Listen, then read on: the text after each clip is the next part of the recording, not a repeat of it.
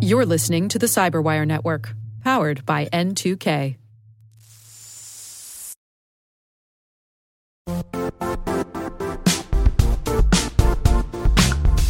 The IT world used to be simpler. You only had to secure and manage environments that you controlled. Then came new technologies and new ways to work. Now, employees, apps, and networks are everywhere. This means poor visibility, security gaps, and added risk. That's why Cloudflare created the first-ever connectivity cloud. Visit cloudflare.com to protect your business everywhere you do business.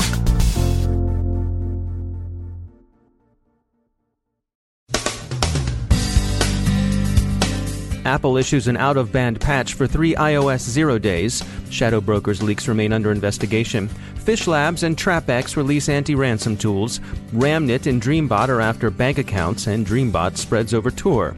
NIST has a de-identification standard out for comment. AT&T looks at academic networks as students head back to school. Industry news includes some cyber FUD-enabled short selling, and Russia isn't feeling the love in cyberspace.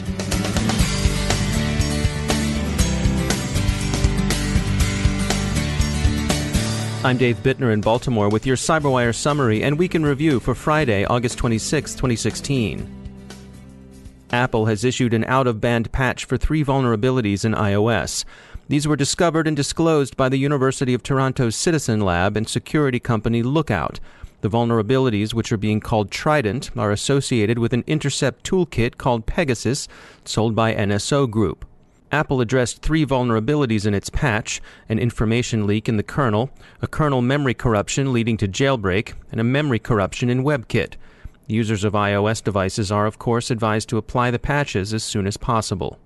Citizen Lab began its investigation after receiving a phone from Ahmed Mansour, a dissident and human rights activist from the United Arab Emirates. On August 10th and 11th, Mansour received SMS messages he suspected were fish bait, and he sought help from Citizen Lab. Citizen Lab cooperated with Lookout, the well-known mobile security company. They found Pegasus, which Lookout calls, quote, the most sophisticated attack we've seen on any endpoint, end quote. The link in the phishing message essentially jailbreaks the phone in one click and installs persistent spyware.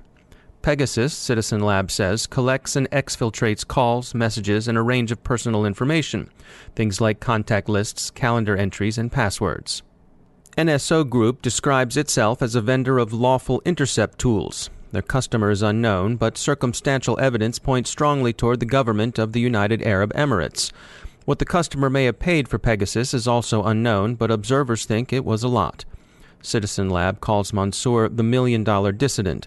Foreign Policy notes that the zero-day vendor Zerodium offered a bounty of $1 million for an exploitable iOS bug, which communicates some sense of the market. Whatever the market may be, it's likely to fall short of the $500 million the shadow brokers say they want for a bunch of alleged NSA attack code they've come by through obscure means. As far as we know, the bidding on their online auction has remained orders of magnitude below their asking price. The U.S. intelligence community continues to investigate as Cisco, Huawei, and Juniper Networks are said to be downplaying the impact of the shadow brokers' leaked exploits. There's some good news on the ransomware front. Fish Labs has released a decryptor for the recently discovered Alma Locker ransomware strain, and TrapX has released a product called CryptoTrap, said to be effective at diverting the TeslaCrypt, Locky, and 7 families of ransomware away from organizations' more valuable assets. CryptoTrap is being marketed to healthcare organizations. Of course, backing up files securely remains the single most important measure one can take for protecting against the effects of ransomware. A bit later, we'll hear from Johns Hopkins' Joe Kerrigan about the ins and outs of backing up your photos. In other cybercrime news, Zscaler's Threat Lab Z today reported finding a cyber squatting campaign that's delivering the Agent Tesla keylogger. Zscaler's director of research, Deepan Desai, told the CyberWire that Agent Tesla is a criminal tool, not one typically used by state security services. The crooks use the keylogger TypoSquat on legitimate domains. The malicious site's URL is crafted to be one character different from that of a legitimate site, and hence easy to blunder into through a simple typographical error. The payloads carried by the vector include 7 modules. a USB spreader, melt functionality that can uninstall the malware from a victim machine, a webcam hack, a screenshot exfiltration capability, a keylogger, a password stealer, and an anti-analysis function that can detect sandboxes and virtualization, and that disables a variety of security programs. Two familiar banking Trojans are causing fresh trouble. Ramnet is back, and it's said to be afflicting 6 major British banks. And Dreambot, a variant of the familiar Ursnif or Gozi malware, is also out again in the wild. Proofpoint warns that this time Dreambot is spreading over Tor networks. Protection of personal information, especially in systems that collect a lot of it, remains a difficult challenge. In the U.S., NIST, the proudly non-regulatory, as they call themselves, National Institute of Standards and Technology, has issued a draft publication on de-identifying personal data in government systems. NIST invites comments on this special publication 800-188. The goal of the proposed standard is to find ways of de-identifying personal data so that they may be made safely and innocently available for various public purposes. If you're an Australian kid and you're interested in a more palatable educational experience than tradition and cliché might lead you to expect in the classroom, well, good on you. Westpac, Deloitte, and other tech leaders are sponsoring a Life Journey Day of STEM down under on September 5th. In industry news, the cybersecurity sector has seen speculation about an Optiv IPO. Chinese security firm Qihoo has taken itself private. Dragos has raised $1.2 million in a seed fund round, and BlackBerry continues to work toward its reinvention as a security company. The Financial Times reports an unusual bit of apparent market moving. The paper says a short-selling hedge fund called Muddy Waters has publicly alleged cyber vulnerabilities in a pacemaker manufacturer's products in an apparent attempt to put downward pressure on the manufacturer's stock price. A U.S. federal court in Seattle has convicted Roman Seleznev of crimes related to a large-scale carding operation. Seleznev is son of a prominent member of the Russian Duma. He was spirited to U.S. territory Guam from a vacation in the Maldives back in July of 2014. Russian authorities grumbled about kidnapping, etc., but the extradition stood, and Seleznev now faces a sabbatical somewhere in the Bureau of Prisons. Finally, Russia feels it's more sinned against than sinning in cyberspace. Influential Russians say they're more typically the victim than the perpetrator of cybercrime, and they point accusatory fingers in the general direction of Beijing. Who knows? To be sure, there's a lot of cybercrime in Russia, although its source and direction can be tough to assess. The world would welcome clarification, perhaps from the Seleznevs.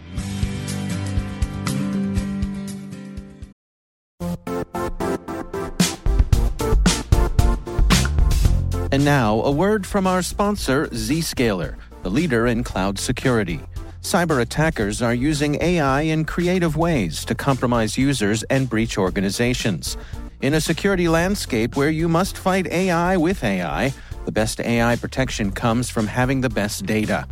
Zscaler has extended its zero-trust architecture with powerful AI engines that are trained and tuned by 500 trillion daily signals. Learn more about Zscaler Zero Trust Plus AI to prevent ransomware and AI attacks. Experience your world secured. Visit zscaler.com/zerotrustai.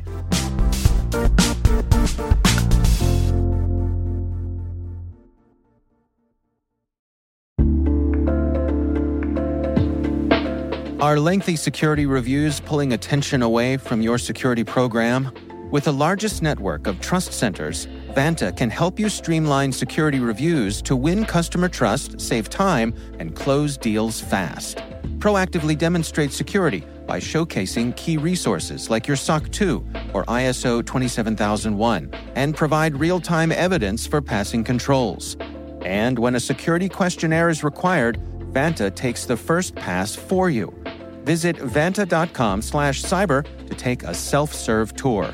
That's vanta.com/cyber.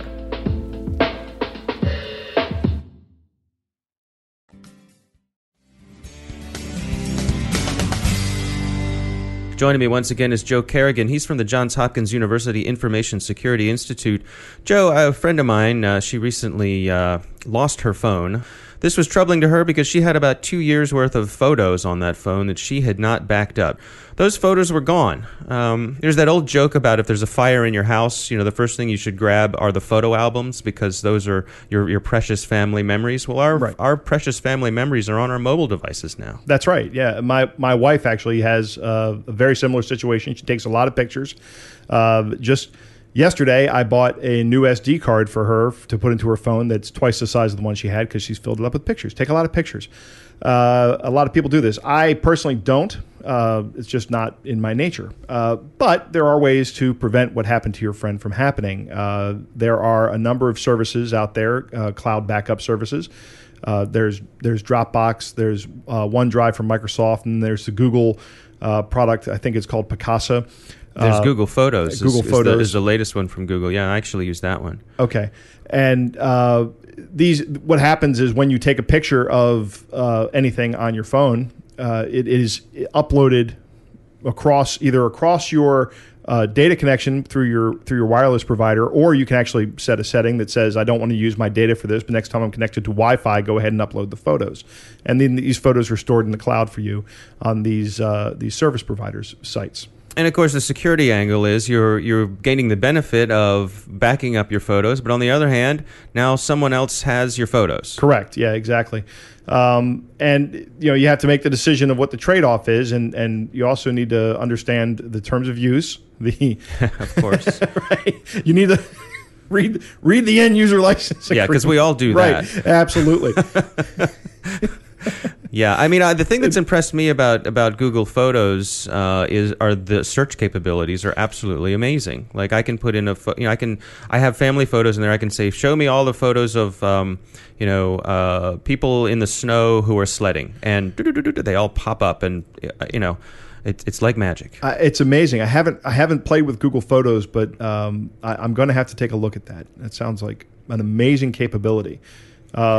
And the thing, too, I think, is that if you can use one of these services that's effortless, where you don't have to do anything but install the app or make it happen, correct, that's a great way to ensure that these precious memories are actually getting backed up. Right, so it's a good way to protect your photo data.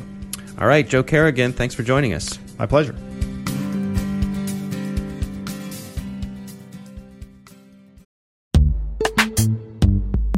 Struggling to secure on-prem apps with modern identity? Don't worry, you're not alone. Join industry leaders from Fortune 500 organizations to secure your apps on any cloud with any IDP, regardless of your environment's complexity. Meet Strata's identity orchestration platform, Mavericks. Say goodbye to the headaches of app refactoring and legacy tech debt. With identity orchestration, you can modernize legacy apps to use MFA or passwordless authentication in a few weeks, migrate from one IDP to another, and so much more without changing the app. No matter your IAM use case, Strata extends the value of your current identity investments. And the best part? You can try it for free today. Visit strata.io/cyberwire to share your biggest identity challenge, and they'll hook you up with a complimentary pair of AirPods Pro. Don't miss out. Visit strata.io/cyberwire. That's strata.io/cyberwire.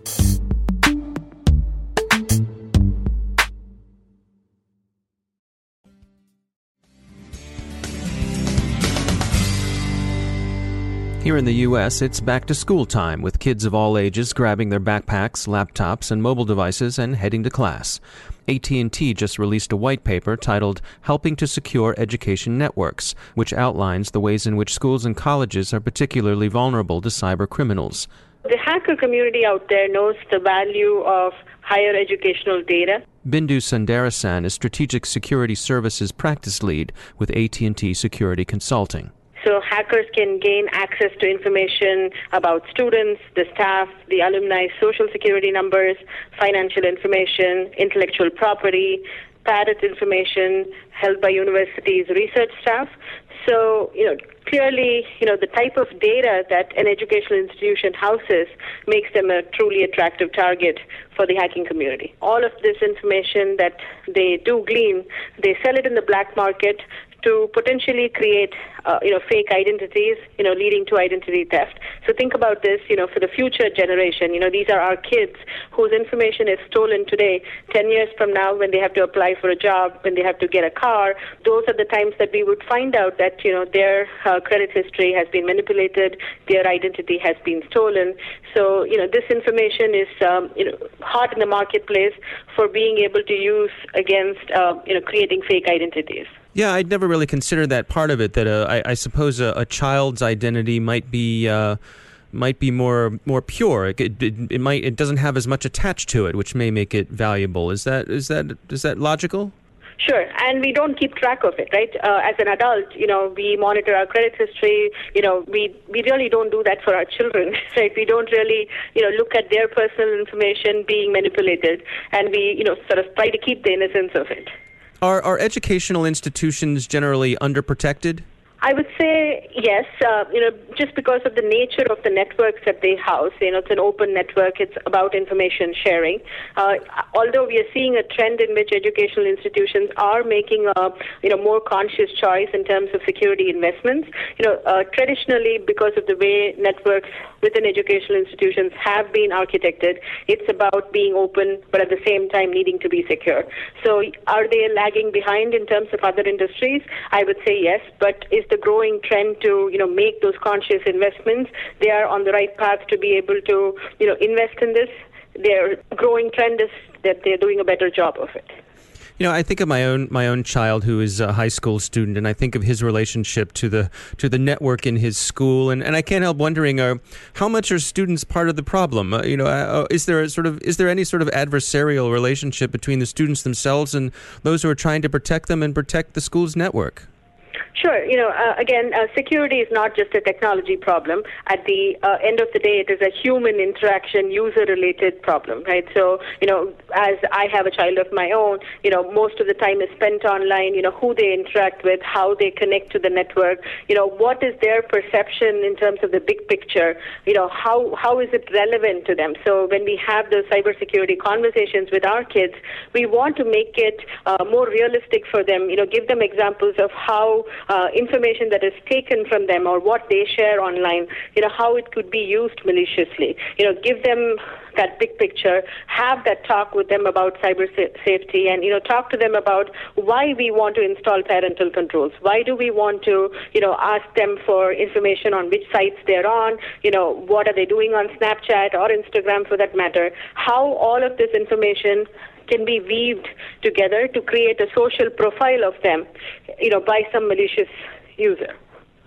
And so what kinds of attacks are most common against educational institutions? So, for the larger universities and, the larger educational institutions, we've seen the DDoS and the ransomware to be one of the most prevalent types of attacks. We're seeing that, at the end of the day, the exploitation is done so that, you get the bandwidth of a larger institution and you're able to use them against a DDoS attack that you want to perform for another organization. It's also about collecting this valuable research information. So we see nation-state actors as part of an organized crime ring going in to see, how they can get access to research data, whether it's nuclear research, whether it is, cancer research, all of these, patent information that they want to gain from. So DDoS and ransomware would be the top attacks. We are also seeing a growing trend with, phishing scams as well as web application and mobile apps related attacks as well. And then for the enterprises themselves, what kinds of things should they be looking out for? So I think the concept of a layered security protection, so the defense in depth approach, back to the basics in terms of making sure that you're securing at each layer, the network layer, the endpoints, the application layer, as well as have a risk-oriented, security strategy in place. You cannot protect everything equally, so understand, where you're collecting the sensitive information, how it's being housed, what are some of the basic steps that you can take to educate your user community. Make sure that security awareness and training is part of that initiative, because ultimately you can invest all the tools and the technologies, but then the end user, would be the weakest link. So make sure that you train your users as well. That's Bindu Sundarasan from AT&T Security Consulting. Their new white paper is Helping to Secure Education Networks.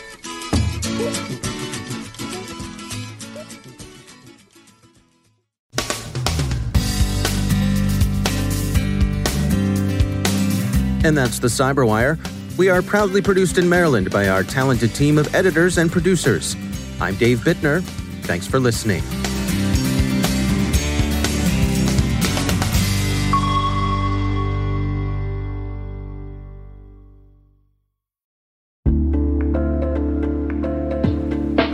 Hi, everybody. It's Maria Varmazes here, your host over at T-Minus Space Daily, and sometimes a guest on Hacking Humans, too. We here at N2K Cyberwire work hard to bring you concise, intelligence-driven news and commentary, and we'd like to know how we're doing.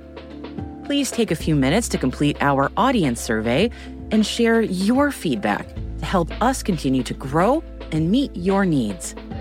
Visit cyberwire.com/survey. That's cyberwire.com/survey to get started. Thanks so much for your input as we reach for the stars. It means the universe to us.